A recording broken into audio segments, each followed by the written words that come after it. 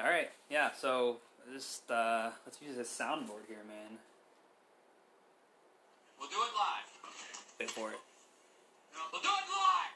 That's wonderful. You know, speaking of live, this is gonna be our first episode with a live studio audience. Yeah.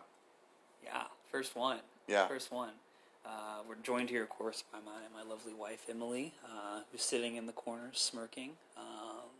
So yeah, first of many live studio audiences. That's right. So yeah, thanks for joining us here, Emily. Yeah. Yeah. For the low price of $200, you too could be a studio audience member. That's right. Yeah, Yeah, just $200 donation. Yeah, donation, right? For Yeah. tax purposes, right? That's a very important distinction there. NPR style. So, that's right. That's right. We're doing a pledge. I think it's too early to start. You know, they NPR they do like the pledge things where they pull like the greatest hits from different shows. Oh yeah. You know what I'm talking about? They're like, like we're gonna go back into the archive, pull this like Aretha Franklin interview from like '88, you know, and they play and they're like, oh, did you like that? Yeah. Well, she's dead now, but we need money, and then they kind of like segment like that. Yeah. But they don't like quite say that. It feels that way. You know, I think it's a bit guilt-inducing. I mean, we every love year NPR. it gets I love NPR. Yeah. I mean, to be real, you drive. I drive a Subaru. You drive a Subaru. Yeah. Which I only assume that's the only radio station that comes in clearly, right? It's my number one preset in my car. So is your number two just static or no? Okay, cause, ESPN radio. Oh, yeah. No, I don't believe that. I think I'm going to say only NPR comes in clearly. 89.1. Right. Yeah. Yeah, that's all. And then maybe you get what's the other one? The national one or the state one? The state one. I don't really listen. The to one that one. just plays classical music, like it's like classical, 19 hours a day or something. It's like it's excessive. Yeah. I don't listen to that one. Oh yeah, you shouldn't do it. Then. Yeah. Have you seen? This is random. Have you seen Blues Brothers? That movie. 80s. You know what I'm talking about? Not since I was a kid. You've seen it though. I don't remember anything about it. What? Dude, okay, I was thinking, because I loved that movie growing up. I think I saw that probably like in my early high school. And me being like, you know, I'm an oldies guy, right? Like old school like soul music and stuff. Okay, yeah. I was thinking, I don't know how I got on the topic of thinking about that movie, but like, I was just thinking there's so many incredible performances in that. And like, I've just been, like, I really got to watch it again, man. But you remember thinking about it? So I definitely recognize it. John Belushi, Dan Aykroyd. Yeah. Are they musicians? They made an album, so they were talented. They made an album after the movie, and it was pretty good. And in the movie they sing, of course. Like I wouldn't call them super talented, like in musically. I mean, they definitely were like big fans. But the cool thing is they're backed up by like the backing band, like they're all like famous like blues musicians, like really famous. Okay. You know? But no, man, I was thinking about. I can see if we can find it. There's a great scene. It's when they're being chased. If you haven't seen the movie Blues Brothers, you got to see it because like there's so many. If you haven't seen it, it just sounds crazy because there's like so many things happening. But in the movie, you know, they're trying to get their band back together, right? They're trying to raise money for like this orphanage. And they're kind of like slowly going back around town, and they're trying to get their old band back together. You know, this guy worked here, let's get him on board. He's doing this now, let's get him back on board. There's this great scene where they encounter Nazis, neo-Nazis. Really? And they're like in Illinois, they're in Chicago, and they're like marching, they like won their court case. And so they take their big old Bluesmobile car, you can see it there in the background there, and they drive the Nazis off the bridge. And so the whole rest of the movie, like the kill Nazis them? No, they just like fall in the water. Oh, and the whole rest of the movie, these like neo-Nazis are like chasing them, right? Sure. And on top of it, I know this is like you haven't seen it, you're like, well, what's going on here? At the same time, John Belushi's old like girlfriend, who's Carrie Fisher, you know, from Star Wars fame, right? Of course. Is trying to kill him. And so she has like a rocket launcher. I think she has like a machine gun later, and she's trying to like blow them up as they're like going around trying to get their band back together to throw this big concert, right? Okay. I know. So like, so now there's like Carrie Fisher. There's the Nazis chasing him, right? And then they go to this.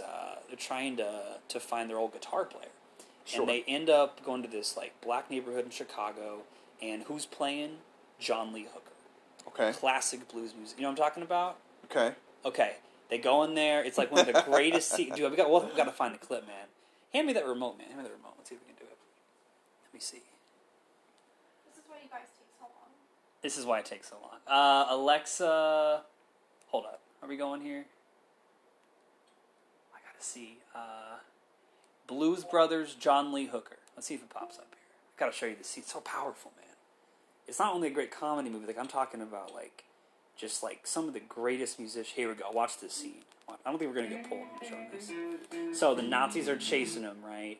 Yeah. They love blues. What's playing? Boom, boom, boom. Classic blues song, right? John Lee Hooker. This is right before he died, too. He died right after this. Right. Oh, let that soak in.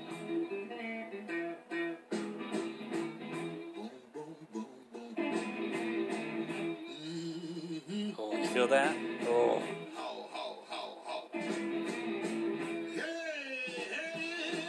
Everybody, all these extras, like who knows how many extras they brought in for this movie, right? They're just driving the bluesmobile down it, right? Right.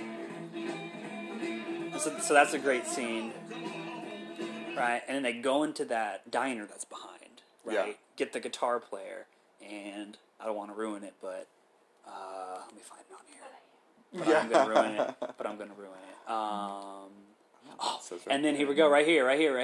Oh my goodness. And then they go in there. That guy right there, that's their guitar player, Yes. and he is married to Aretha Franklin.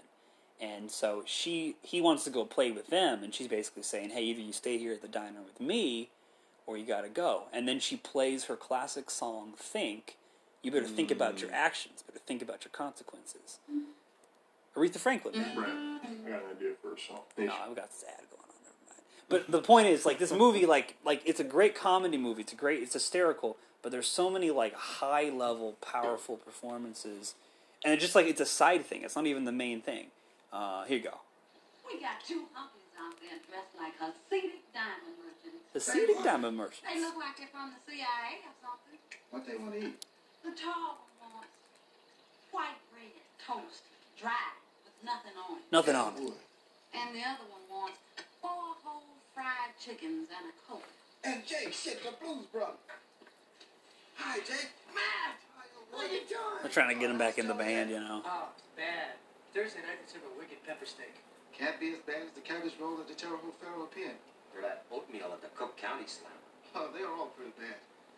Matt, me and Elwood, putting the band back together. Put the band back We together. need you and Blue Lou. Oh, man, don't talk that way around here. My lady, she'll kill me. Man, you gotta understand that this is a lot bigger than any domestic problems you might be experiencing. Matt, what the hell is he talking about? Don't get riled, sugar. Don't get round, sugar me. Now, you're not going back on Here we the go, road no here we more. go. You ain't playing them old 2-bit sleazy You better guys. think. You're living with me now. And you're not going to go sliding around with your old white hoodlum friends.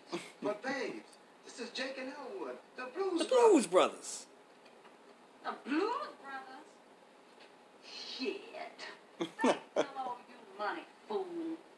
Man, would it make you feel any better if you knew that what we're asking Matt here to do is a holy thing? You see, we're on a mission from God. Don't you blaspheme in here. Don't you blaspheme here. Now, this is my man, my restaurant. You two of them just walk right out that door without your dry white toast, without your 4 fried chickens, and without that guitar Murphy. Yeah, Matt Guitar Murphy. He played on their album. I love you, but I'm the man and you're the woman. And I'll make the decision concerning my life. You better think about what you're Here we saying. go. Oh, you better You think. better think about the consequences Better of think. your act. Oh, shut up, woman. You better think about what's trying to do to me. And it just becomes this whole, they dance the whole thing. It's beautiful. So, is this It's considered so a good. musical? It's a musical, yeah, it's a Okay. musical. The next scene, and we won't play it because this took way too long, but maybe we should even cut that whole section out. I'm sorry. But the next one, they go to get a piano. Ray Charles is playing. I want to watch this movie. It's the best movie. It's Yeah. the best movie. I had Cab pretty Calloway limited shows up. appreciation for music growing up. As 90s country, Oh, Garth and Brooks. then or my dad's like 70s and 80s metal. Okay. That was it. So that was it. 70s, 80s metal. I mean, AC/DC, AC/DC. Sammy Hagar. Okay. You know, Metallica. I mean, early Metallica. Metallica. Oh Okay, yeah, right, Metallica, sure. big. Yeah, Okay, big sure, time. sure, sure. Okay, gotcha. Yeah. So that's I don't know what got me on that, man, But I it's appreciate beautiful. I appreciate Power, other styles man. of music now that I never would have been interested in watching a movie about blues. But So good. hey, Mumford and Sons is my gateway drug Hey, man. to folk. You start hearing that blues, fiddle, bluegrass. that beard starts growing. Yeah. You find yourself start putting on that checkered jacket. Here we go, hipster down.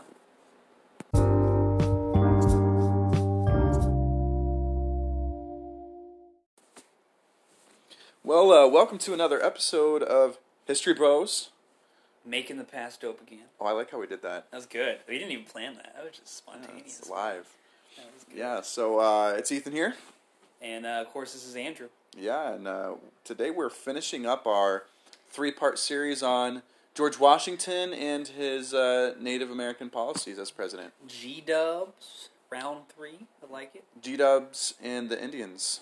Yeah. Sounds like a band, That sounds, yeah. like a folk band. Sounds like a Mumford and Sons. Yes. The beard's growing out. Yeah. Got a fiddle. Got to be a real twainer to listen Real to that. twainer to, that's a good reference. We'll save that for another cold open. Oh, we Maybe gotta the say next that for one. a cold open. You guys Yeah. just hang in there for whenever we talk about twaining, because that is a whole rabbit hole you gotta dive down there. Yeah, it's good. It's worth it. Okay, so legacy. Yeah. We're looking at. Walk me through. What are we looking at exactly? Yeah. today? So okay. So today looking at his legacy, just on future presidencies, really.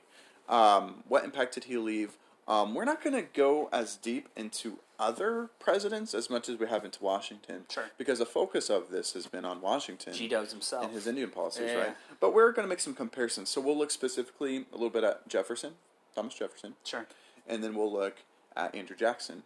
And most people are going to be pretty familiar with concepts of Indian removal, Trail of Tears. Most people have heard of that. Right. But what we want to do is we want to be able to look at those, specifically those presidents, in view of Washington's policies Right. and kind of try to connect the dots. So looking through the lens Yeah. of G-Dub and what he did, right? Yeah, and then maybe How do we even get there? yeah, maybe even looking at today if we see any remnants of Washington's policy or philosophy in our world today, in our country today, or maybe the consequences of that today. I don't know. I like how we're flipping the script there again. We're feeling that rigor, man. We're Yes. getting it. Yeah.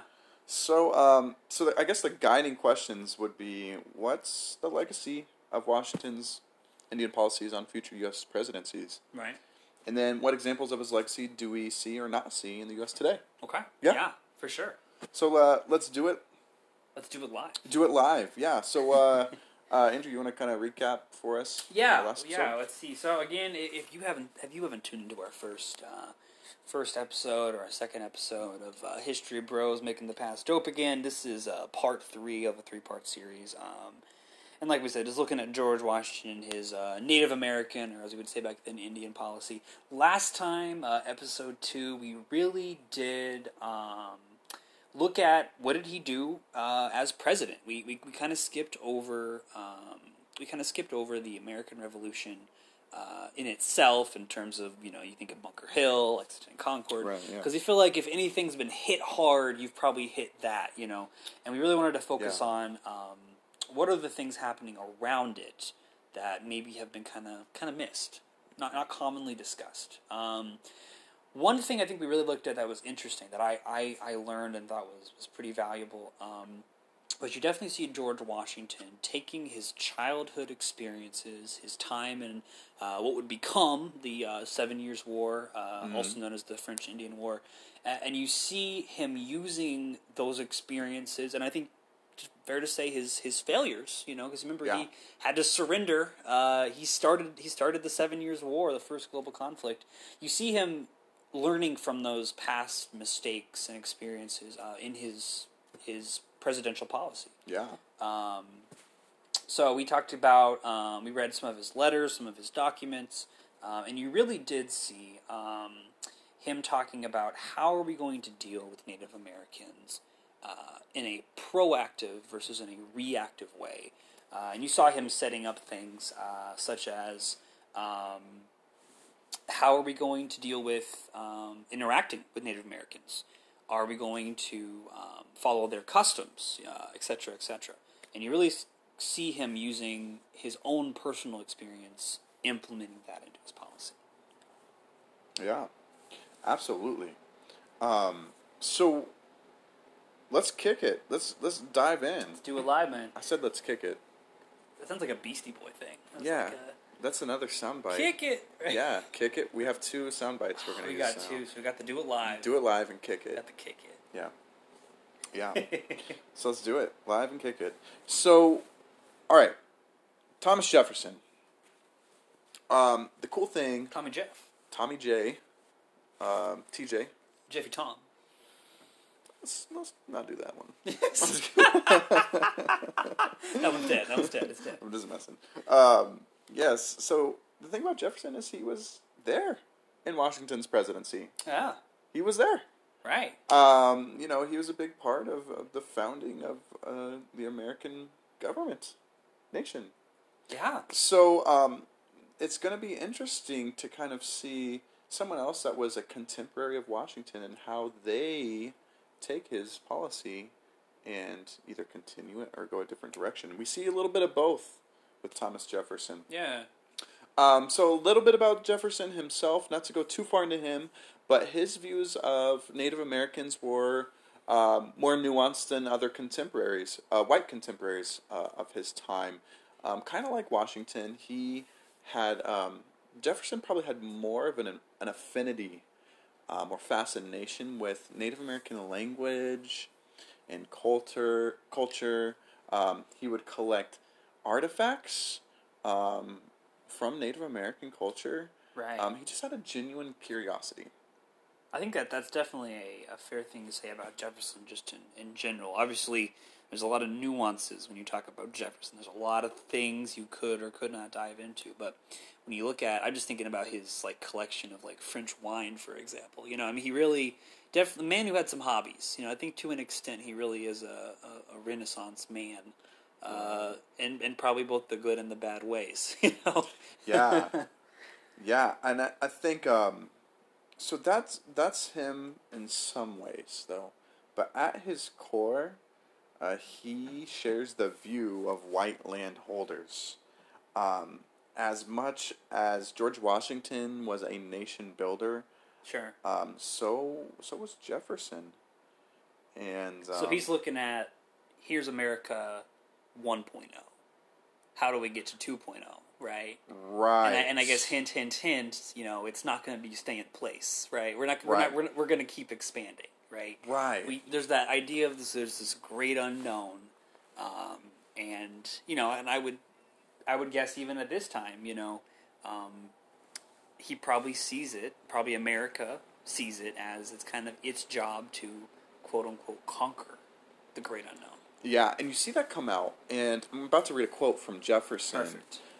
That you see that come out, and not that this one quote defines him as a person, but Sure. we see that part of him come out where, yeah, he's definitely siding more on the white landholders, the white, I guess you call them New Americans?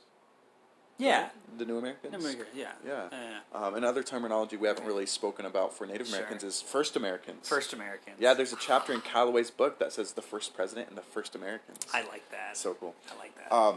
But anyway, so Jefferson, yeah, so he was responding to some, this is in August of 1776, so before he was president, okay? Right. But this is something he said, actually this is before the founding of America. This is during the American Revolution. Ooh. He's responding to some Cherokee assaults that were happening in the South. This is what Jefferson says. Nothing will reduce those wretches so soon as pushing the war into the heart of their country. What? So let's take the war to them. Right. Right. Get your pitchfork. Let's go. He literally says, but No I way. would not stop there. I would never cease pursuing them once one of them remained on this side of the Mississippi. So we gotta we not only gotta fight, Right. let's keep pushing them until, and then the Mississippi would just be, obviously huge river, right? Right. As kind of a bearing. So let's get them out. Let's move them out of the way. Right. This is 30-year-old Jefferson. Right. In some people's minds, still a young guy. Young blood. A little bit more, maybe impulsive. Sure. So keeping that part in mind. But man, this is something he said. That's pretty direct. That's pretty direct. There's not a whole lot of ways to spin that. That's pretty, I think, so he would maybe not articulate things in quite the same way Sure. as president, but we could see some of that sentiment acted out. Right. Yeah. Can you imagine? But this is a weird thought, but you know how any, you know, whether you're a movie star, whether you're a politician, anybody who's a big deal who gets on like TV or whatever, you know, they have a publicist, somebody who help a spin doctor, right? Who Yes. if and when you say something that offends a group of people, somebody who kind of spins it a special way. Can you imagine the spin doctor, the job they'd have to do on that quote? Oof. Right? You know, like, well, come on. I mean, he didn't mean literally taking it to them. He meant we should just Does that ever work? figure. I don't think. I know. No, that happened Yeah. in the debates the other night, didn't it? I missed the debates. Yeah, I one of missed the debates. candidates had to go into. So there's this room where it's kind of an unofficial thing that candidates don't go in there. Okay. It's only for reporters, and if a candidate goes in there, it's kind of a known thing that they are trying to correct something that they messed up. That they did poorly in the debate. So I don't remember who it was. It was one of the female. I missed all so- of it. I'm all the way out of it. No. But yeah, no, like what you're saying, but like that's. So immediately after the debate, tried to go into that area. Yeah, I'm like, hey guys, let me like, talk I about know I messed up how on that terrible I point. did. Yeah, but there's no chance. Once It you has to step feel. into That has to feel like. You know, I don't know. Again, I don't know who you're talking about or the I'd have to situation. pull that up, yeah. But you have to imagine that, especially like in a presidential debate, even this early on, especially this early on, you're trying to stand out for the right reasons, right? As soon as you realize you said something or didn't say something, like you missed a point, right? You gotta think your brain is just like, oh crap! I've been preparing for this thing for literally months, and I have a whole team of people telling me exactly what phrases to say, you know, which ones are pulling the strongest, right? And I either said something I shouldn't have, or I missed a point and just totally, you know, you got that pressure, right? Of like, holy crap, Right. I gotta get in there. I gotta fix that. Yeah, totally. So I'm gonna stop myself before I dive further into that Right, rabbit hole okay, because I started to rabbit hole. Google it. And You we're didn't gonna find talk it? about Okay, it. No, okay, let's go back to yeah. Thomas Jefferson. Sure. It's this federal prosecutor. I think Amy.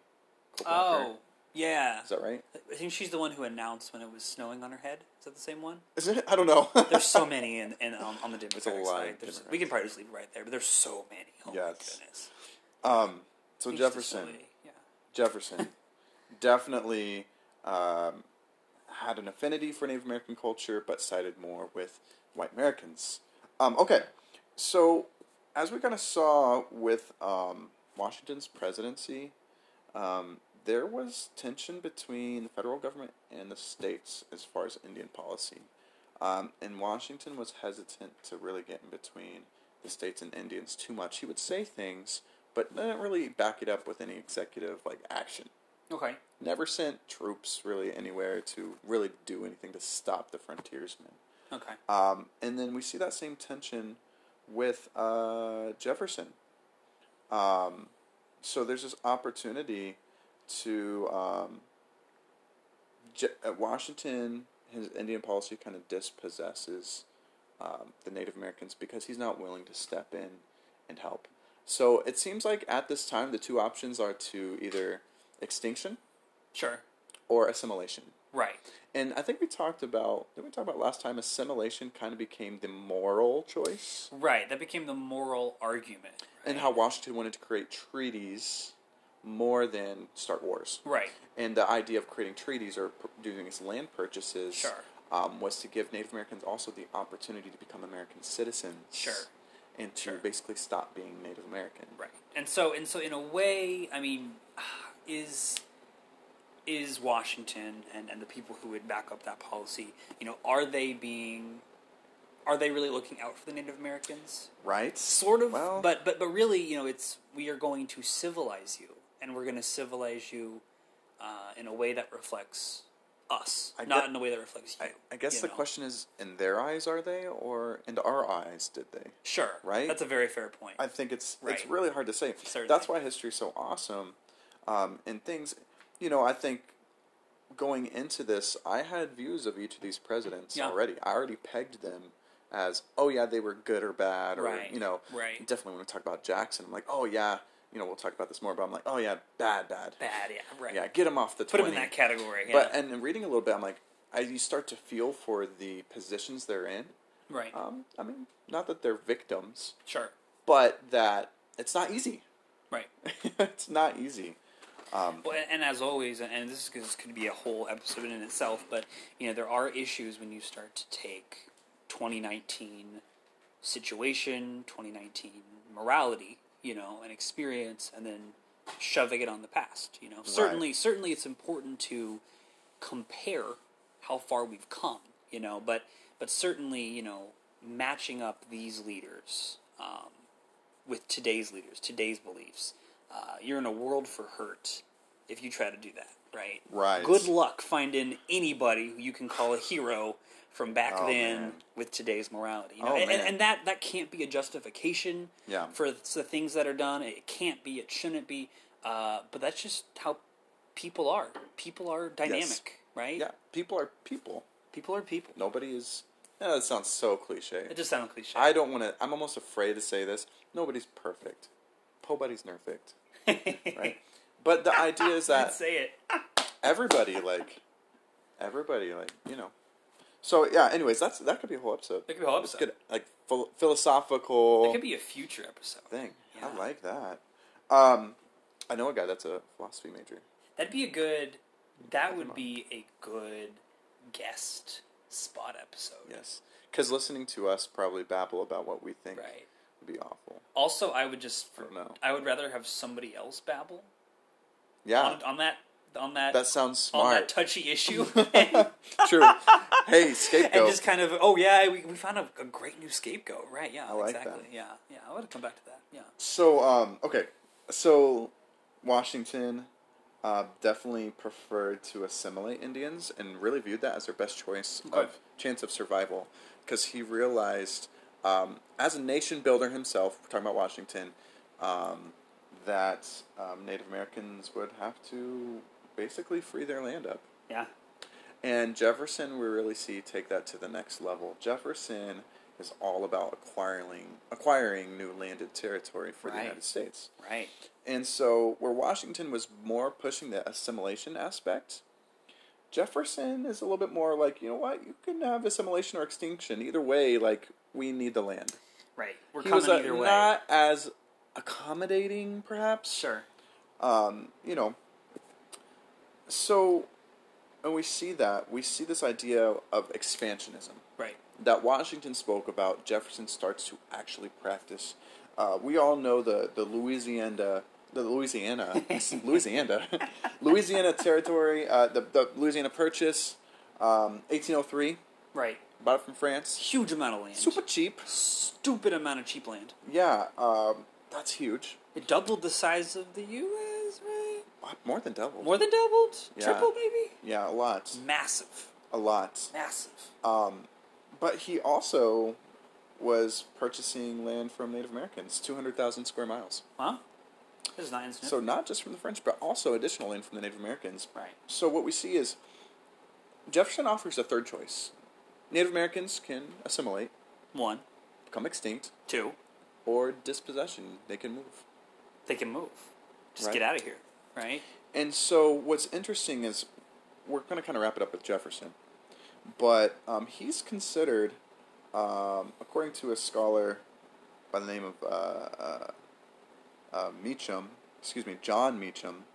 I'm getting this from his book, Thomas Jefferson, The Art of Power. Okay. Pretty popular book for people that want to study Jefferson. But the idea that he helped architect Indian removal, that he wouldn't even live to see. So when the Indian removal of the 1830s under Andrew Absolutely. Jackson would not have been possible with the purchasing and acquisition of these lands. Well, absolutely. There wouldn't have been that Indian, like think of Right. Oklahoma, Right. Where was a part right. of Louisiana territory. Right. Because expansion is an idea, but once you acquire the land, now it's just a matter of time. Right. Clock's ticking. Yes. Right? They're going to come. Yes. That's actually, I never have thought of it like that, but certainly when you think about the idea of manifest destiny, you think of Indian removal with Jackson, who I know is coming up, right? Yes. really, it's going to be Jefferson that sets it into motion. Yes. You know, I also wonder though. You know, obviously George Washington is the first president, has a different policy than Jefferson does, and of course they have different life experience. But you also got to think, by the time Jefferson is president, time has passed. The U.S., while still a very young nation, is much more established than it would have been in Washington's time. And so you kind of have to wonder, because, like you said, Washington was also in the business of nation building, right? He understood that land was going to happen. Maybe he wasn't as aggressive as Jefferson was, but you have to wonder if maybe Jefferson was the first president and Washington was the third president, would Washington have pursued a similar policy? Wow. You know, of course, this is what of history, but Absolutely. That's huge, though. yeah, And I think to consider those things really helps to kind of broaden your thinking and help you to consider different angles. You know. absolutely. So that's Jefferson. How Jefferson really followed Washington's bigger policy of expansion, but also how that impacted Native Americans, or would come to impact Native Americans. Put it into motion later on. Absolutely. Put it into motion. Put it into motion. Yeah. So that's Tommy J. Let's do it.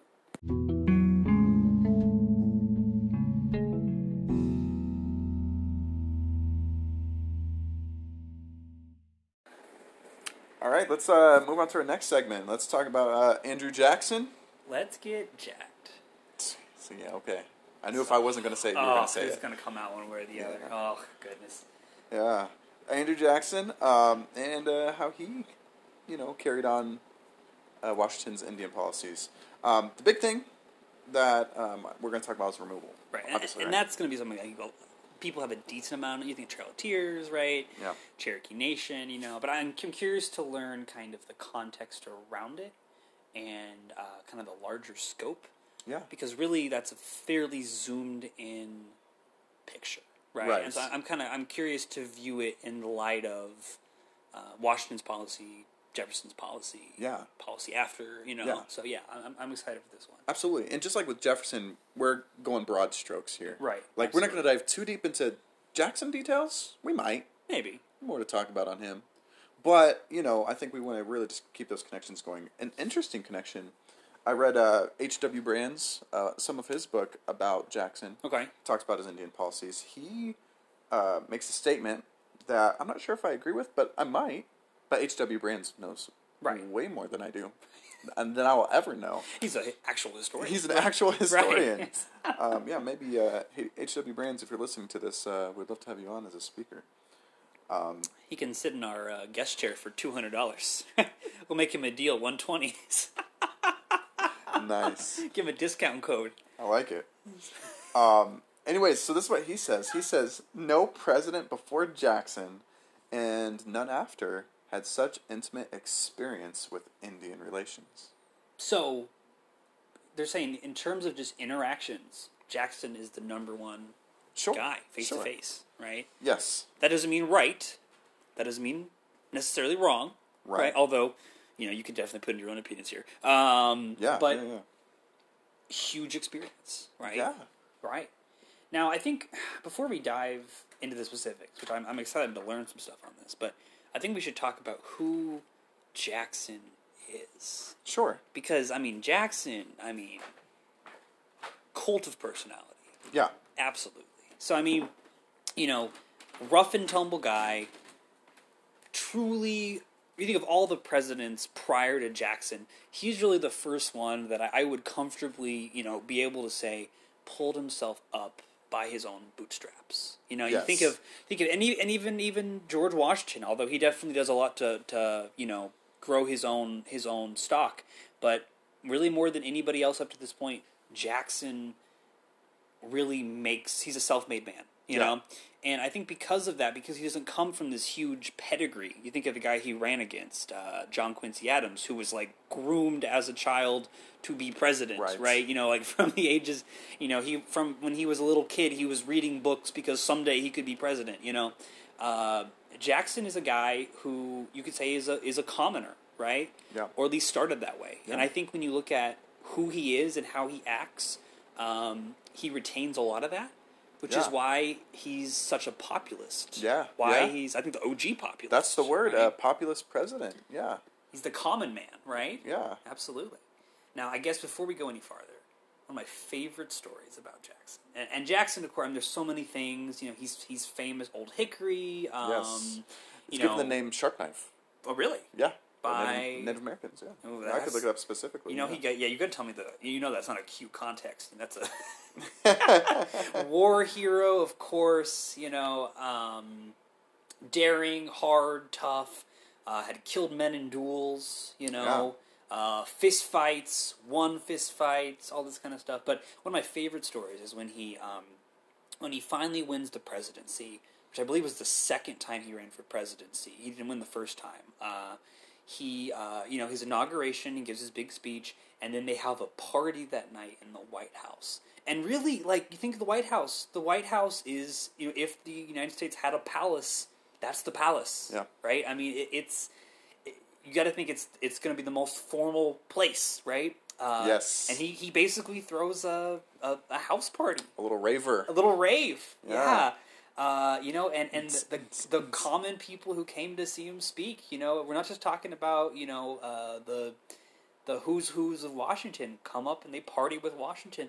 Or no, with Jackson, excuse me. Yeah. To the extent of where, you know, they're drinking so much, it's getting so crazy that the servants start removing the furniture to prevent it from being damaged. Okay. They pull it out. Good move. And they start kind of encouraging, like, hey, you guys should go. Should go. So he throws this huge party, right? It's a rager. He's a rager, right? Would you think about, you know, common man, right? Wow. But I think also, and I'm curious to hear about his Indian policy, but when you think about his policy, like Indian removal, right? Yes. Definitely his view is probably a view that the average common American would probably hold, right? They are not like us, these Native Americans. They are in the way. Yes. They need to be removed. Right, and I think what you said, you said he's not pedigree. Like the previous presidents of the United States were elites. Yeah. They were politicians, right? And that's not Jackson's background necessarily. He's a military guy, and he pulled himself up. So I think he has a different view, and where Washington and even Jefferson, to some extent, would try to rein in the common man. Right. Jackson's like, hey, I'm one of you guys. Sure. Let's do this. Let's party. Right? Let's party. Let's party. You know, so different guy. It's funny because Jackson felt like Washington's policies were pro-Indian. Really? Yeah. And he even thought they were pretty stupid. He has a quote where he's questioning, like, why is this our policy? He straight up just says, why? You know, the reason is unknown. Like, why are we aggrandizing the Cherokee Nation above other nations and doing these different things? He questions the past policies, and in, you know, early 19th century style is calling them dumb. But you got to think, you know, common man, that's going to really appeal. Yeah, and right? when we look back now at Washington's policies, would we call them pro-Indian? Right. You know, the whole, well, let my Department of War handle this, so let's not bring in the State Department. Yeah, so it's interesting, you know, there's a lot there we could talk about, but it's interesting he thought Washington was in support of Native Americans where he was not to the same degree. Well, and you got to think that, obviously he's comes from a different background, but, you know, Jackson is pretty far down the line. I mean, he's number 7, right? And so Washington at this point, you got to think has a pretty big legacy that you know what I mean. It's not like Jefferson where, like, you know, you were toe to toe with this guy, right? You know, Jackson is quite a bit younger, and so you would think to question Washington's Indian policy would be to question, you know, if you're Roman, Julius Caesar's policy, right? I mean, you're taking the hero of America and you're saying, why did he do that? You know. Yes. Yeah. So let's talk about some comparisons now. How do we see Washington's Indian policies in Jackson?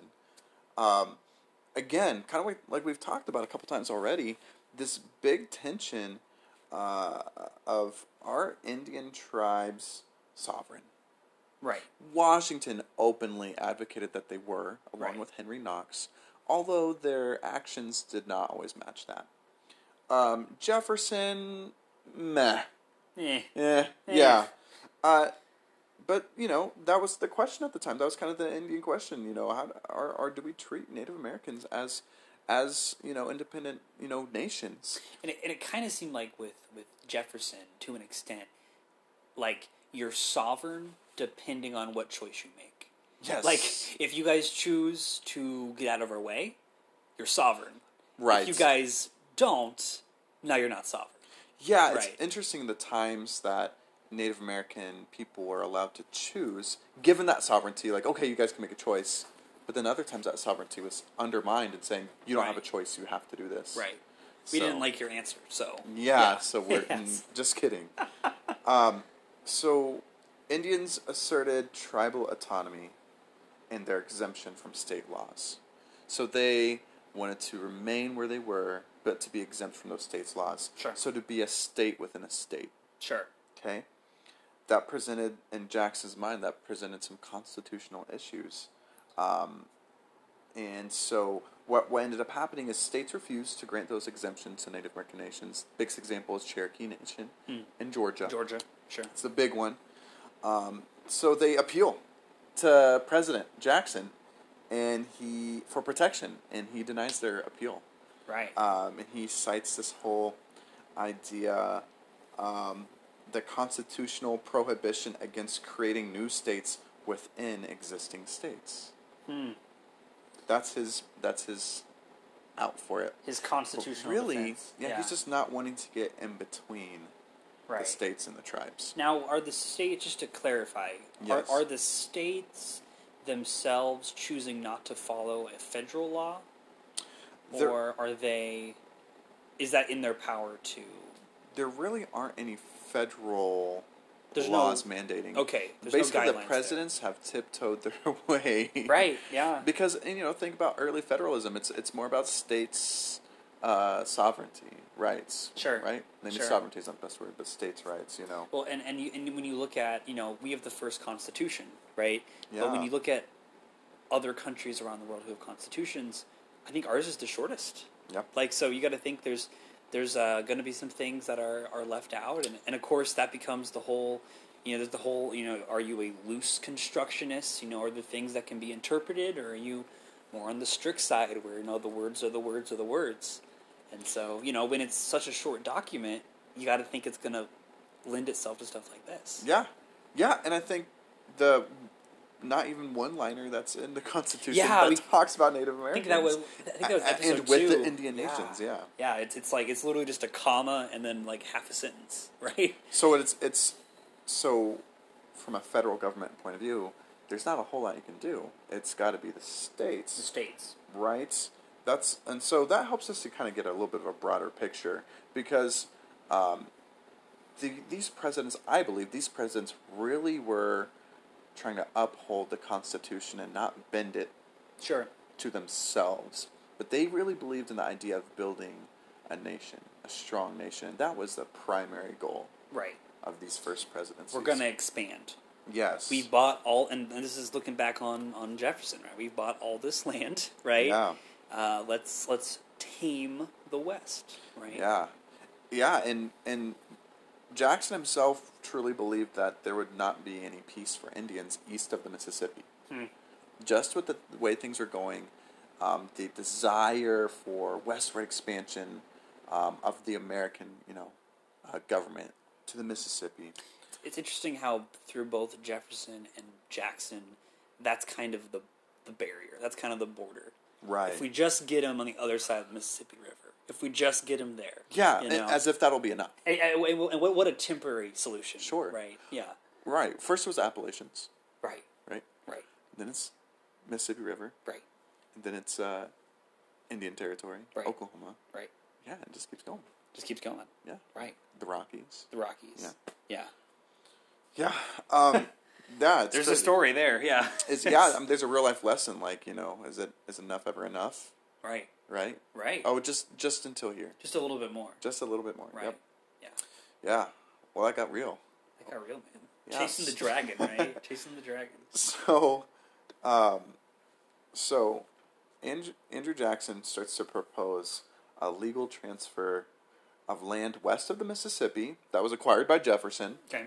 transfer that land to those eastern tribes, the Cherokee, the Choctaw, the Chickasaw, and transfer those tribes west.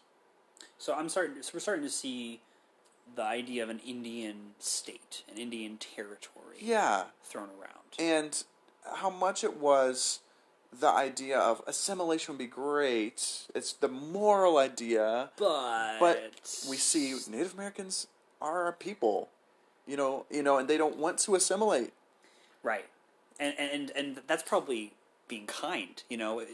It's probably more often like, but they're savages and they won't change.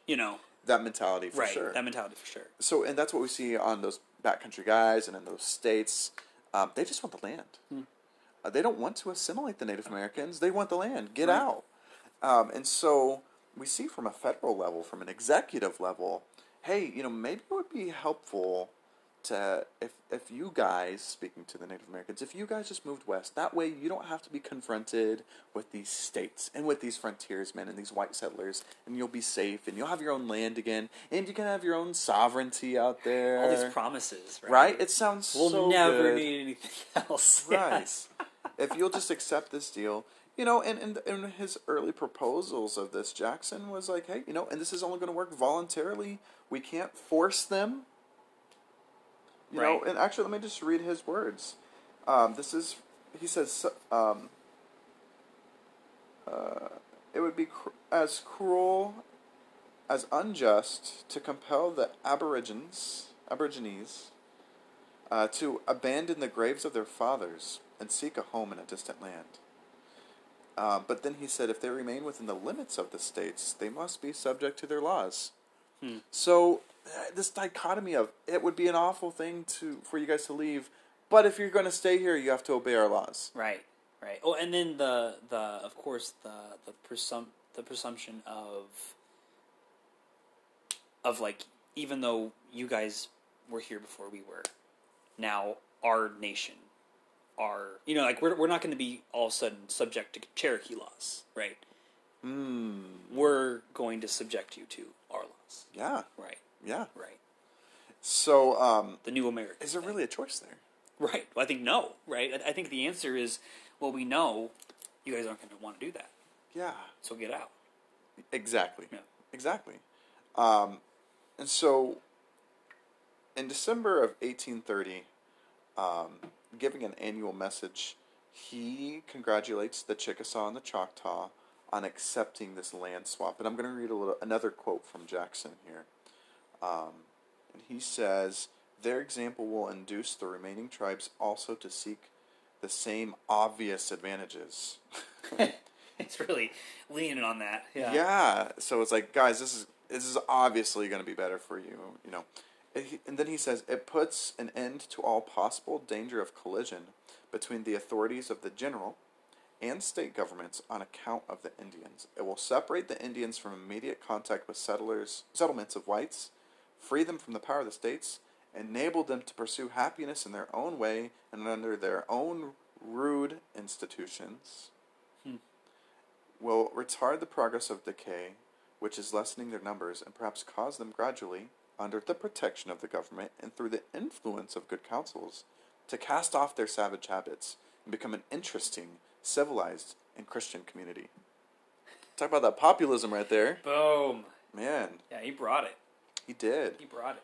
Right. So it's like, even this idea of, hey, we're going to dispossess you just so you can realize how you do need to assimilate. How We're going to badly. give you space to stare at us and say, oh, we want to become like you. That's obviously going to happen. Yeah, but you just need to get out of our space right Well, now. and you have to. What I love about that quote is it's the idea that, like, oh well, if they just need a little bit more time to see how good this is for them. Right. Which, when you zoom out the camera, right, you think the first English settlement, 1607, Jamestown, Virginia, right? Yeah, You know, yeah. first contact, right, for England, right? Sure. Who, of course, is going to become the United States. And of course, what happens is more of these Europeans show up, and just the situation gets worse for you. Worse for you. And so the idea that all of a sudden, you've seen really what is the rape of your culture, the rape of your people. Yeah. You've seen really the death of your tribe and the skeleton that remains of your tribe, weak, small, impoverished, threatened. There's a threat of your land being gone. The idea that all of a sudden it's going to be like, well, I can't believe we've been missing it for this long. They are clearly offering us the correct solution. Right? Sure. This Wow, is going to be yeah. good for us, right? Wow. Man. And yeah, that's such a good point. I think, and going back to Jackson's quote, like the first part of it, you're like, okay, yeah, you're wanting there to be less conflict. You recognize there's conflict there. Right. You recognize it's not good. You're like, okay, all right, Jackson. And then the rest of it, and he's like, so that they can become like us. And it's like, okay. And this is kind of a teaching thing, but we're taught when, let's say, you have a parent-teacher conference with a student who has some struggles in your class, right? Yeah. We're taught often to do what they call like the sandwich technique, right? Okay. You have like you don't just start with how the kid is struggling, or No. Let's say a kid punched another kid in your class, right? You don't just start with, well, Johnny punched Sammy in class and that needs to stop now. Yeah. You don't just start there, right? You start with like something that's going well, right? And then you kind of slip in something good, the correction, and then you end it with something good. You sandwich it, right? Yeah. The meat, the part that needs to be fixed, right, is right there in the middle between two compliments, right? I love him because he's really open-faced sandwiching this thing, right? Yeah. I'm going to give you a sliver of Wonder Bread, right? A sliver of... Good job. Jigsaw, Choctaw. Right, but then he just pours the meat on, and he follows it up with gravy on top. You Yeah. know? I mean, just like, and here's why you guys are savages. Here The you go. gravy of assimilation. Right, the gravy of assimilation. Yeah. There's our episode title. Wow. Yes, the gravy of assimilation. I'm gonna write that. That's maybe too silly, but I'm gonna write that down. I like it. So let's keep talking about Jackson. Let's do it. Man, so much stuff that he said. So I'm going to read another quote. Third quote in a row, okay. But he really talks about this idea of, let me find it here. All right, we're going in, guys. I'm reading a full quote here. Full quote. Okay. So this is Brands talking. Jackson avowed benign motives regarding the Indians. Okay, now here's Jackson. Toward the Aborigines of the country, no one can indulge a more friendly feeling than myself, or would go further in attempting to reclaim them from their wandering habits and make them a happy, prosperous people. So obviously we've seen some culture superiority, right there.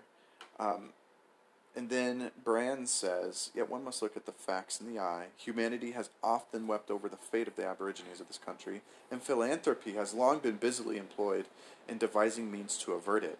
But its progress has never for a moment been arrested, and one by one have many powerful tribes disappeared from the earth. To follow to the tomb the last of this race and to tread on the graves of extinct nations excite melancholy reflections. But true philanthropy reconciles the mind to these vicissitudes, as does to the extinction of one generation to make room for another. And so this idea, I'll stop there, but this idea that Jackson really advocates is it's okay because the extinction of one generation makes room for another. So he's kind of, I don't know what the right word is. He's really... I can't help myself. I'm going to finish this quote. This line here. Yeah. What good man would prefer a country covered with forests and ranged by a few thousand savages to our extensive republic, studded with cities, towns, and prosperous I've read farms? this one before, yes. Yeah, embellished with all the improvements which art can devise or industry execute, occupied by more than 12 million happy people, and filled with all the blessings of liberty, civilization, and religion. What do you want? Right. Do you want wild Yeah. people living Yeah. in trees, or do you want Right. beautiful cities? It's- Like, those are the options? What? Right. It'd be like if somebody was like, "What do you want, lobster or do you like Skittles?" Right? It's what he's offering you, but of course he's not properly describing the Skittles. No, you know? it's totally right. slanted. Right. It'd be like, can you imagine? It'd be like if somebody badly describes something and then perfectly describes something else. Yes. Right. You know, and that's what he's offering you. But when you hear that, and that I'm glad you kept going on that, you can't help but think of this is kind of the story of colonization. It is. Right? It is. All across the world. You It know? is. The idea of we have the good culture. European white culture is the right culture. We pray to the right God. We eat the right food. The music we sing. Yes. The dances we dance. This is A+. This is A+ right Yep. here. Yep. Everything else is secondary to that. And, you know, why would we settle for anything else? Why would we let these savages settle for their own crappy culture when we have our perfect culture? Right.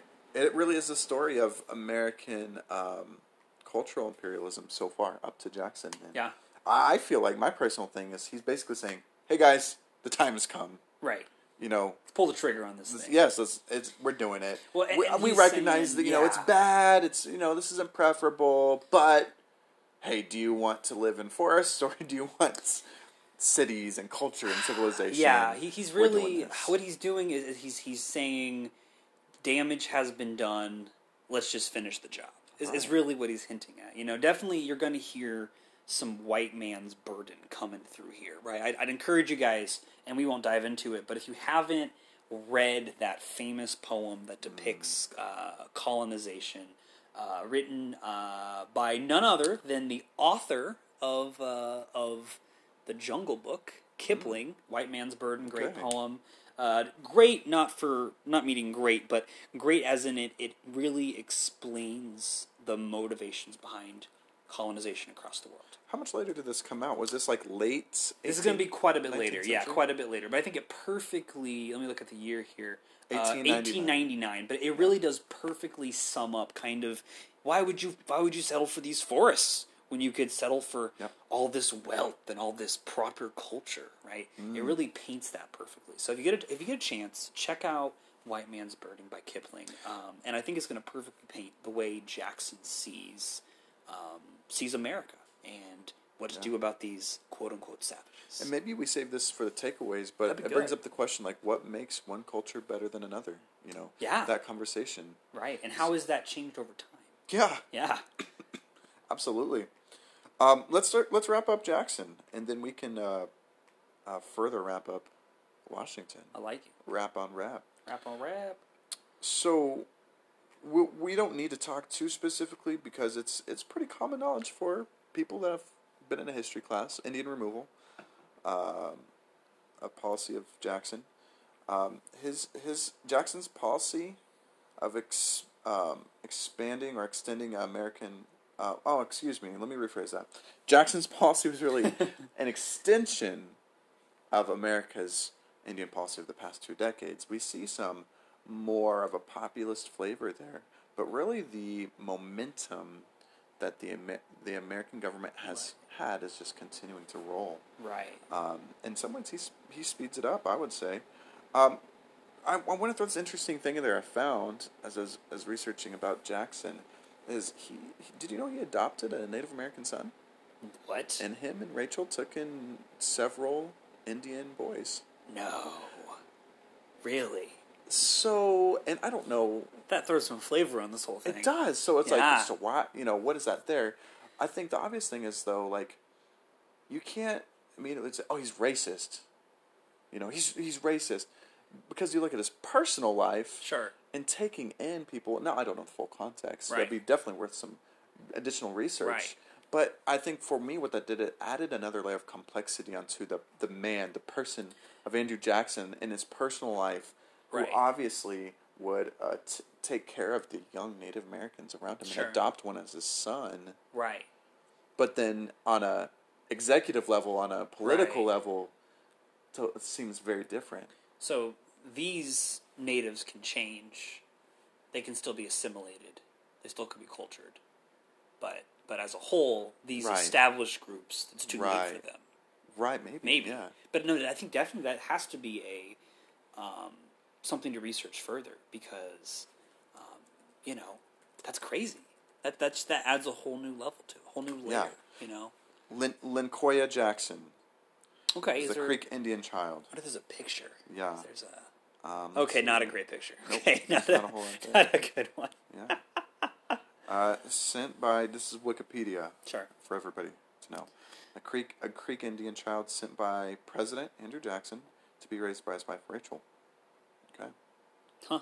Yeah. Jackson took pity on the orphan when he found him, writing that he felt an unusual empathy for the child, perhaps because of Jackson's own past as an orphan. Yeah. Oh, keep reading that. Lyncoya was educated with Andrew Jackson's first adopted son, Andrew Jackson Jr., and Jackson even had aspirations to send him to American Military Academy, West Point. West Point. But that was proved impossible. I wonder why that was impossible. Was it because he was Native American? I think it's because he didn't look like the other people at West Point. Maybe. Yeah. Lyncoya was apprenticed to be a saddle maker until he died of tuberculosis. I can never say that. Tuberculosis. I know, I said it wrong. You said I it say right. TB. TB. Died of TB in Should have gotten 1828. his TB test. Okay. Went the Oregon Trail way. Yeah, Hopefully that's not too irreverent. OG But, you know. Oregon Trail. Well, no, you can play it for free online now. So That's true. Yeah. I like. By the way, it just has a Wikipedia entry. I like how there's all this like story building. Yeah. And then just in half a sentence, he dies of tuberculosis, and that's it. That is Oregon It's Trail, a lot of isn't it? build up. Yes.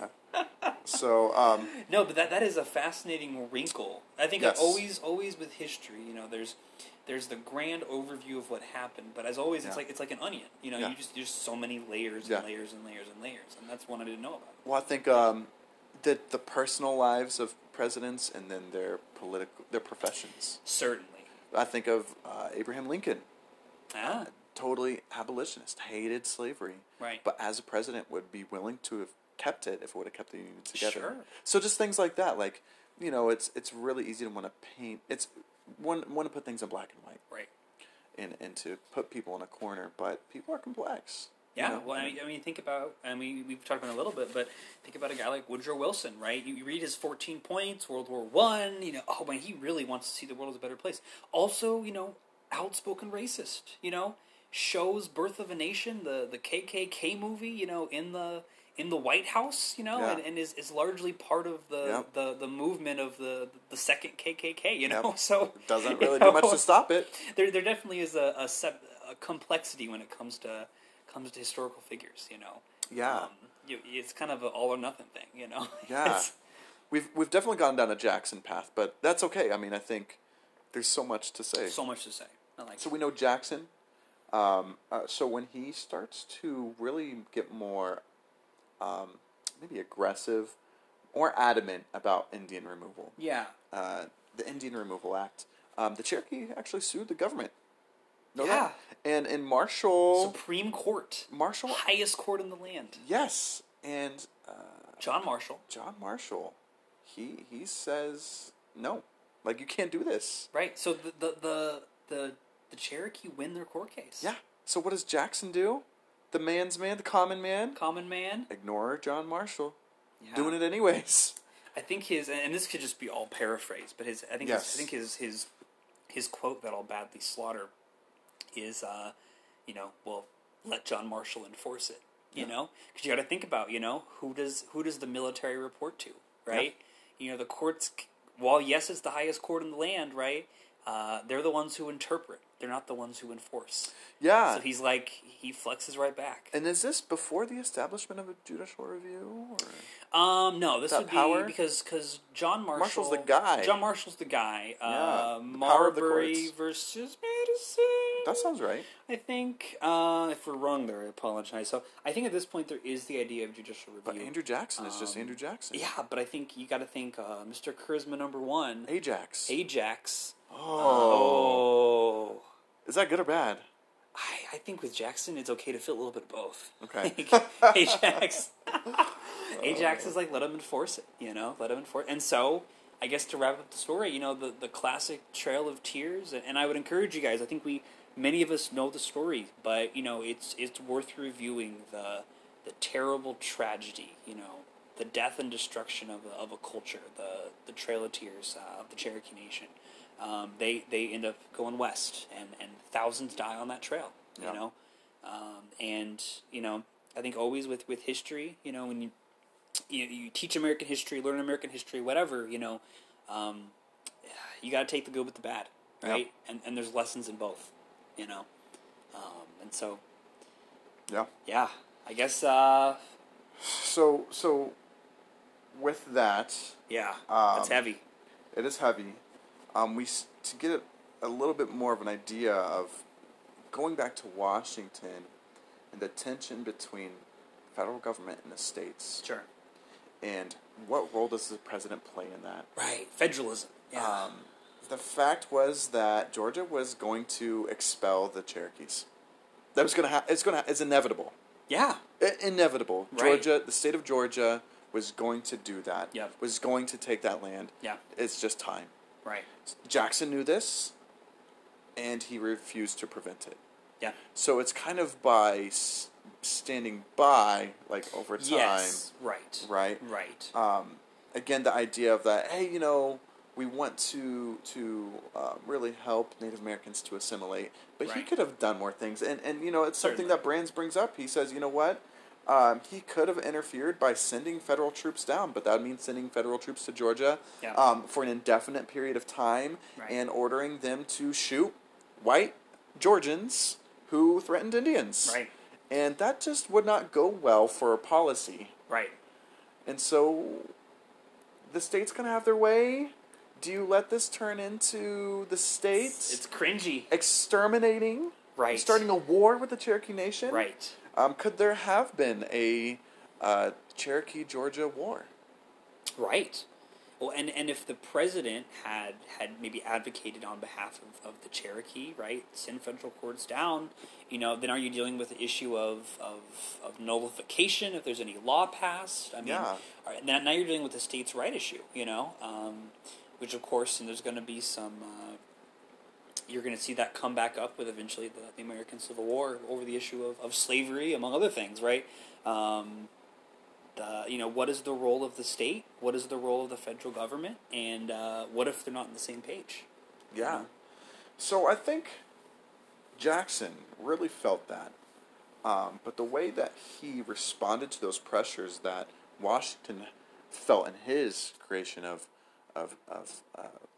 Indian policies, Andrew Jackson just totally responded in a different way. Oh yeah, clearly in a different way. So I think that for us, for our purposes, that we're going to wrap it up on Jackson. Let's move right to some there. legacy. Let's talk about Washington's legacy.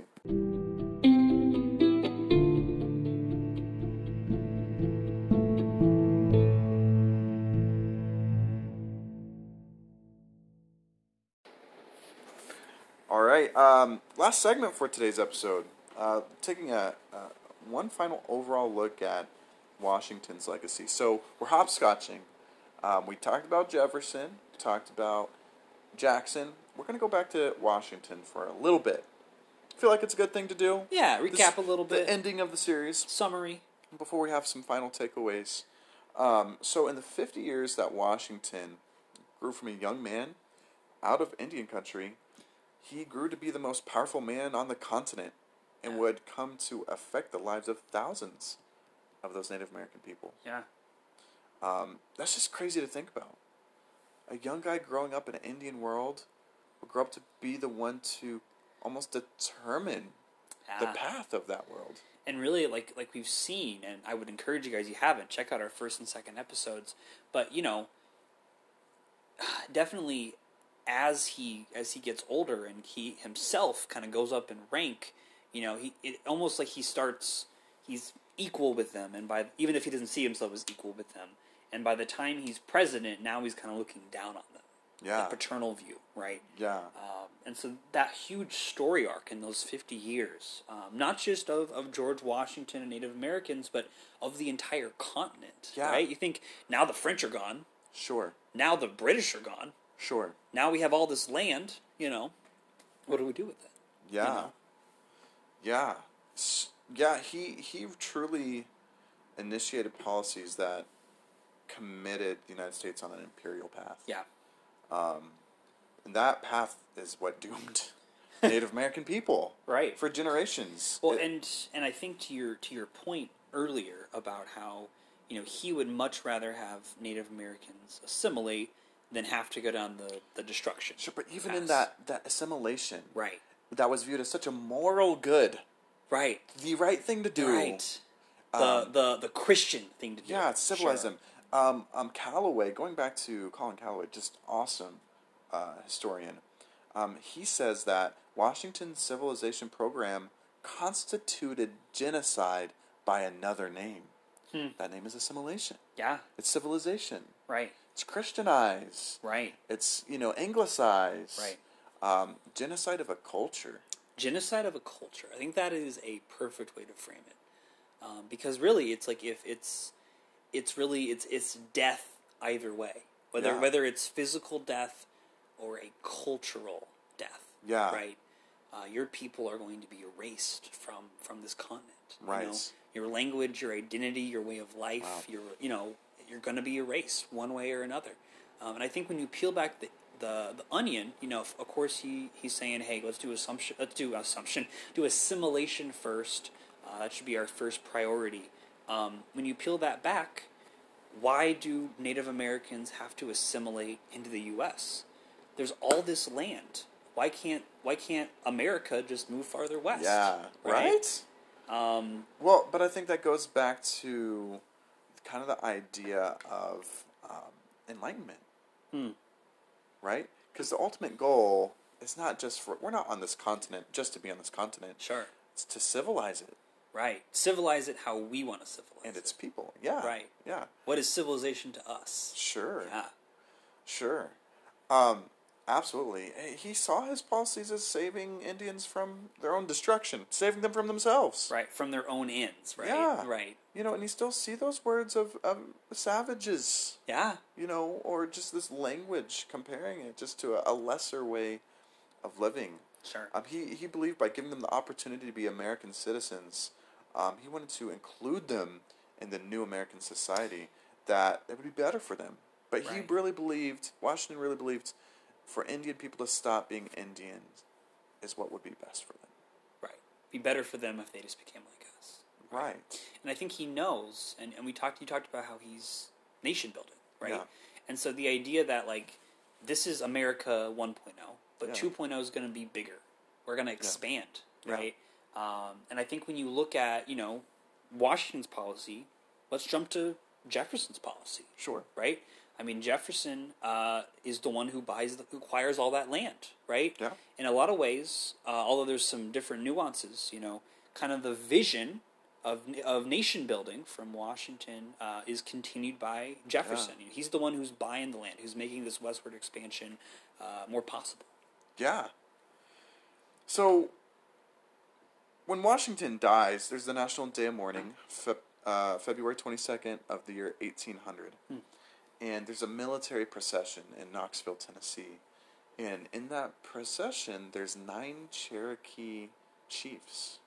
And several other, I think it's in quotations, common Indians, but several other Native Americans march in this procession to honor George Washington. Really?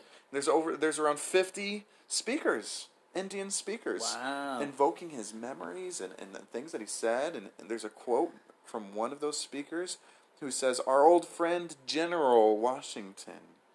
And General Washington is a title people often use for him even while he's president. Sure. Just because that's how people identify him. War hero. Yeah. Right. Who gave us the good talks for our land. But you could just stop there and be like, what does that mean? So, like, Good talks. The good talks for our land. Is that it saying, hey, he at least gave us good talks? Yes. Or is it, hey, for our, but even the idea that, to back up a little bit, but that even in his death, Washington was seen by a part of the Native American world to kind of be this figure. Sure. This figure. And actually, it's interesting, after his death, Native American leaders would use and manipulate Washington as kind of a bargaining tool, and invoking the person and their relationship with Washington to kind of help leverage a little bit. They would reference yeah. him, be like, which makes sense, because Washington, when you could start to compare him to later policies or other Jackson, contemporaries, yes. like actually, I don't want to necessarily lesser of two evils, because I think that's a oversimplification. But there's a realization that Washington, on a personal level, did care On as some much level, as he may have right. misunderstood, Right. right? Right. Well, and you have to understand, like, when you look at the number, and this isn't just in this time, but also you go through the Indian Wars, etc., the amount of treaties that are made, French to Native Americans, English to Native Americans, the U.S. to Native American tribes, and just the series of violation upon violation upon violation, very one-sided, very much, on the white man's side. Yeah. We said that, hey, you give us this land and we're done, but now you want a little bit more, a little bit more. And so you have to, for them to use Washington as a bargaining chip, you can't blame them for trying. They, in their time, they've seen nothing but these treaties getting blown up in their face again and again. Yeah, absolutely. So ultimately, Washington's vision for a nation built on Indian land was realized, but his vision for Native people wasn't. Right. Okay? That's fair. Right? And despite his well-intentioned efforts to establish that nation-to-nation, that sovereign nation kind of relationship, his policies ended up eroding Indian rights. Right. That he claimed to protect and undermined that sovereignty that he claimed to respect at the same time. Yeah. And so that kind of summarizes his legacy. Right. And his policy right there.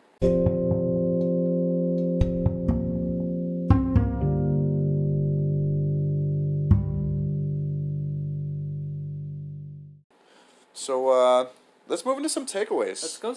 Let's keep it live. Let's do some takeaways. Keep it live. Keep it live. Yeah, Keep so it live. takeaways from whether it's his legacy or just overall. I don't know, what are some things that kind of stuck out to you? Well, I think I hit on it earlier, and I think I meant to save it and just kind of fell out of me. But it's almost kind of like a 1, 2, 3 combination punch. Sure. From Washington to Jefferson to Jackson, and of course their own personal beliefs and way they handled the Native American tribes were different. But certainly it's like Washington understands we're building a nation. Thomas Jefferson acquires the land for the nation, right? And it kind of falls to Jackson. And I think Jackson was much more than willing to implement. It's really under his presidency. There's that messy removal, messy removal. Yes.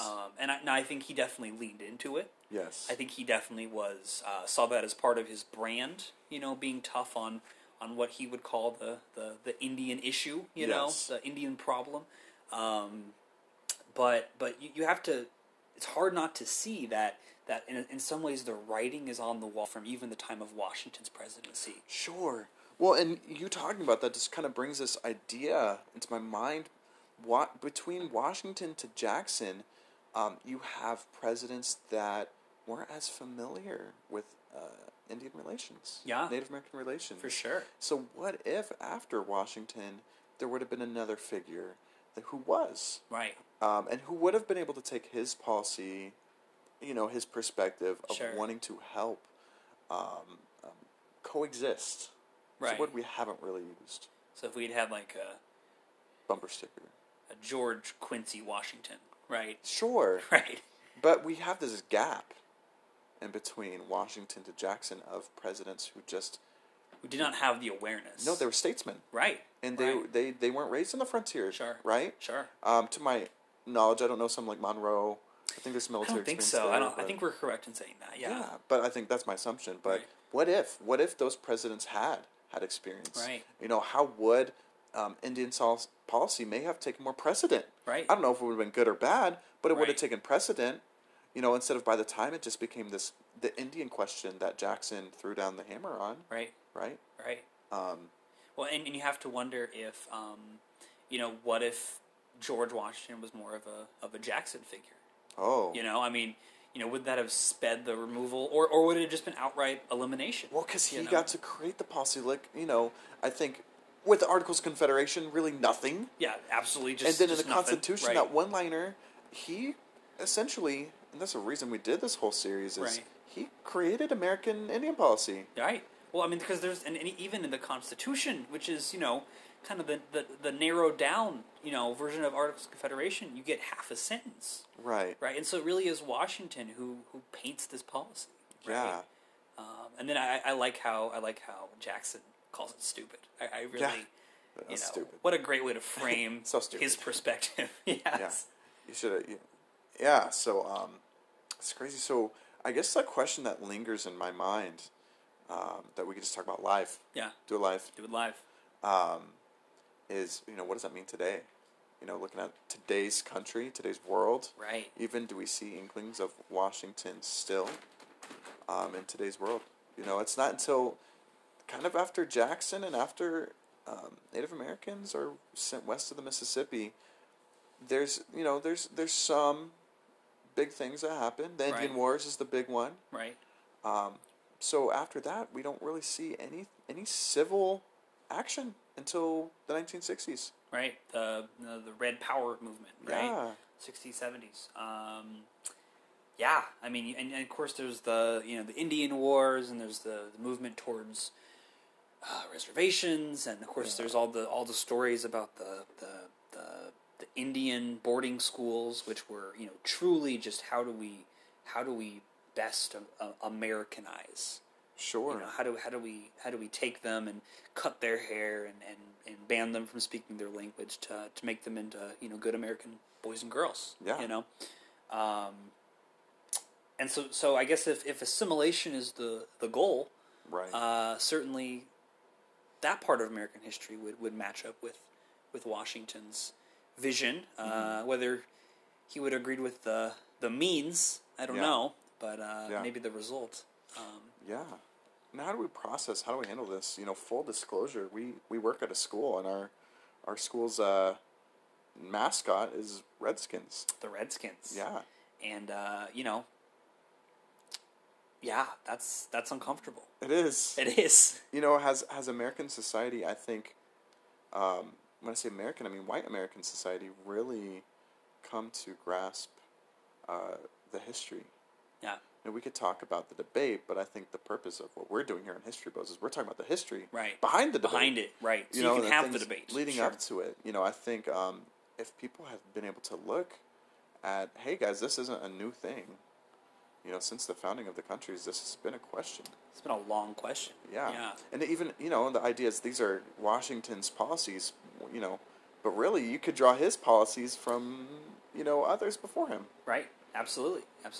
He was not the first to talk of assimilation of people who didn't quite fit into your European box of morality and religion and culture. So I got a question. Sure. Does this change or taint your view of George Washington? Ooh. Does it change how I see G-Dubs himself? Yeah. Ooh. Man. That's a deep question. Maybe it's a good question to it's a good one to think about. Go into pause. Does it affect the things I respect him for? How I view that? Sure.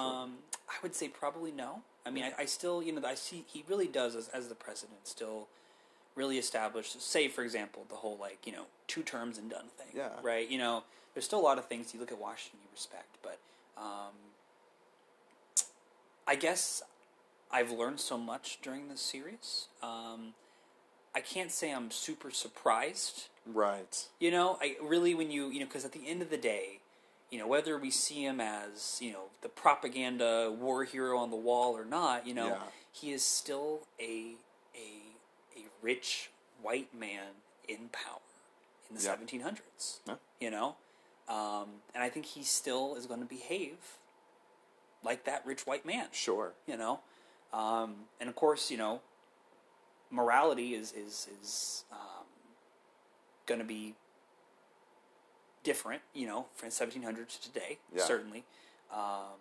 But, he definitely understands from his view that, my culture's the right one and theirs is not. And he kind of holds to that view, What do you think? No, I think that's good. It's hard. I think for me, my goal is to kind of really challenge the common view of Washington and what we talked about at the beginning Poster of the series. child, right? Yeah, definitely. And it does. It really challenges that picture because I feel like that story is left out. It's left out of that elementary education. You know, Yeah. we teach a myth of chopping down a cherry tree, but we don't talk about the reality of growing up in Indian country. You know, there's why.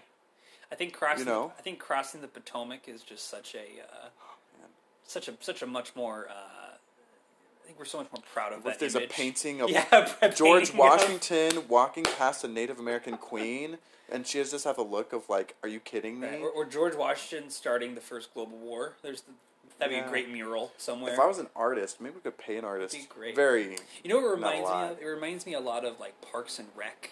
How there's all the murals. Wow, good of reference. of the terrible atrocities. Good reference. What if, and this isn't to put down Washington, but what if there was murals or paintings of these interactions that we've talked about? Yeah, I mean, Yeah. do you want a painting of Washington walking by and submissively encouraging assimilation? Yeah. I mean, Him looking a 50-year-old Seneca leader. and calling him dude? Yeah, You know? like, yeah. hey, bro. I think, it's just another, what it does for me is it takes a two-dimensional picture of Washington and makes it 3D. Yeah. I told you how I got this VR thing for my PlayStation. That's deep, man. Playing Yeah. games in VR. Yeah. I didn't buy it, and then I put this thing on. I'm like, it's crazy. Right. But it's I feel like that's what it does. It puts some skin on him. It makes him feel more human. And I don't know for me if it's come to really make me have a lesser view of him as a person, Yeah. but a more realistic view, and seeing a lot of his faults, Right. a lot of faults, Right. right? But I even think of like today's culture, like have we figured it out? What is our current Indian policy now? I'm going to be completely honest. As an American history teacher working at a school whose name is Redskin, I'm very little knowledge. What is our policy now? Are things just the Yeah. way they are? Yeah. Am I okay with that? Right. Am I right? Am I okay being as in the dark as I am? Right. Right. Right. Absolutely. And The self-awareness piece for me is screaming. yeah, right. And Right. I think that's going to be a common thing as we continue this podcast. Is it's always you don't know what you don't know, but when you realize what you don't know, you're like, oh crap, There's I don't know that. always been something in me that has been very intrigued in Native American culture. We live in a city, in a state named after Native American Yes. people. Yes. We go to a school named Redskins. Right. In anthropology class I took at our school, which is also named after Native American Oh, tribe. full circle. Yeah, I went to our. We have an Indian community center here. Yeah. And I've got to spend a few times there, sitting in a. Actually, I got to sit in a drum circle, Right. and it was just awesome experience. And there's something about the realization of that we are on this people's land, Yeah. but for me, it raises a big question: is this still their land? Yeah. And depending how you answer that question, where do we go from here? Yeah. Do I need to get on a boat back to Ireland? Right. Well, I don't know. I haven't got my ancestry DNA test back. You spit in the tube, didn't you? Okay. Yeah, where do I go? But back to Europe, right? Right. Am I getting back on the boat? Yeah. What does that mean? Is it about reparations? Yeah. Is it about more land? Is it about giving money to reservation? What is it? Right. What does that mean for us today? And is it important enough? How do we rectify the situation? And is it a priority? for us Does it to get rectify? swept under the mattress, right? Well, Or I swept think under if there's one thing that is probably common in the Native American story, it's our ugly past and what we're going to do about it being swept under the rug again and again. And this is just one And again. thing.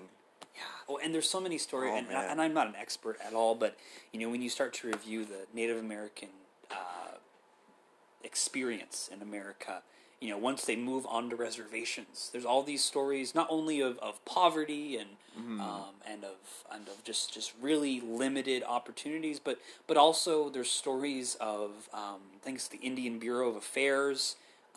Saying that they're not able to be responsible for their own finances because they're not white, and then, so there's stories of white people being assigned to Native Americans to manage their finances, which is of course Yeah. rooted in absolute racism and Sure. colonization, imperialism, Our white po- man's burden. Our poorest states are the states that have the largest reservations. Ah, Oklahoma, New Mexico, Arizona, Dakotas. right. And when you look at, I know we have in our state, we have, I think we have one, maybe more, I could be wrong, Native American colleges. And I know Yeah. their dropout rates are just very, very high. And of course, there's a lot of reasons as to why that is. So has assimilation worked? Ooh. That was the thing. If we address this policy today, Right. say we became activists, Sure. is the answer Making posters. assimilation 2.0? Or what is it? Right. I don't know if I got answers to these I questions. don't know if we answer these questions. But that's the cool thing. Yes. That's one of the points of this whole podcast. It's to ask questions that just stir us to think and drive us to learn. Right. And maybe we don't answer those questions, but as long as we're pushing to learn and to grow ourselves, Absolutely. that's what matters, right? Absolutely. And I think I think it's okay to not know, but to always be in pursuit of that. Yeah. And I think it's okay to embrace being uncomfortable. Yeah. Uncomfortable with our nation's past, uncomfortable with what matters or maybe Yeah. doesn't matter to us today. Yeah. And I think that's the beautiful thing about what we do, and I think that's the vision behind this podcast. Yeah. Well, this has been a great series. This has been good. It's first of many. Yeah. First of many. A little rough around the edges. Yeah, a little scraggly. Yeah. My beard. Yeah. But we're darn tough. We're gonna. Gotta get them on the sponsorship thing. Yeah. I don't want to say the full thing. I don't know if that's. I don't know if we're quite there yet, but Yeah. some soon. That's a hint. Well, this has been the series of George Washington's Indian policies, and we hope to see you guys around for another series here in the near future. But once again, this is Ethan, and I'm Andrew, Yeah. and this has been History Bros. making the past dope again. Take care, guys.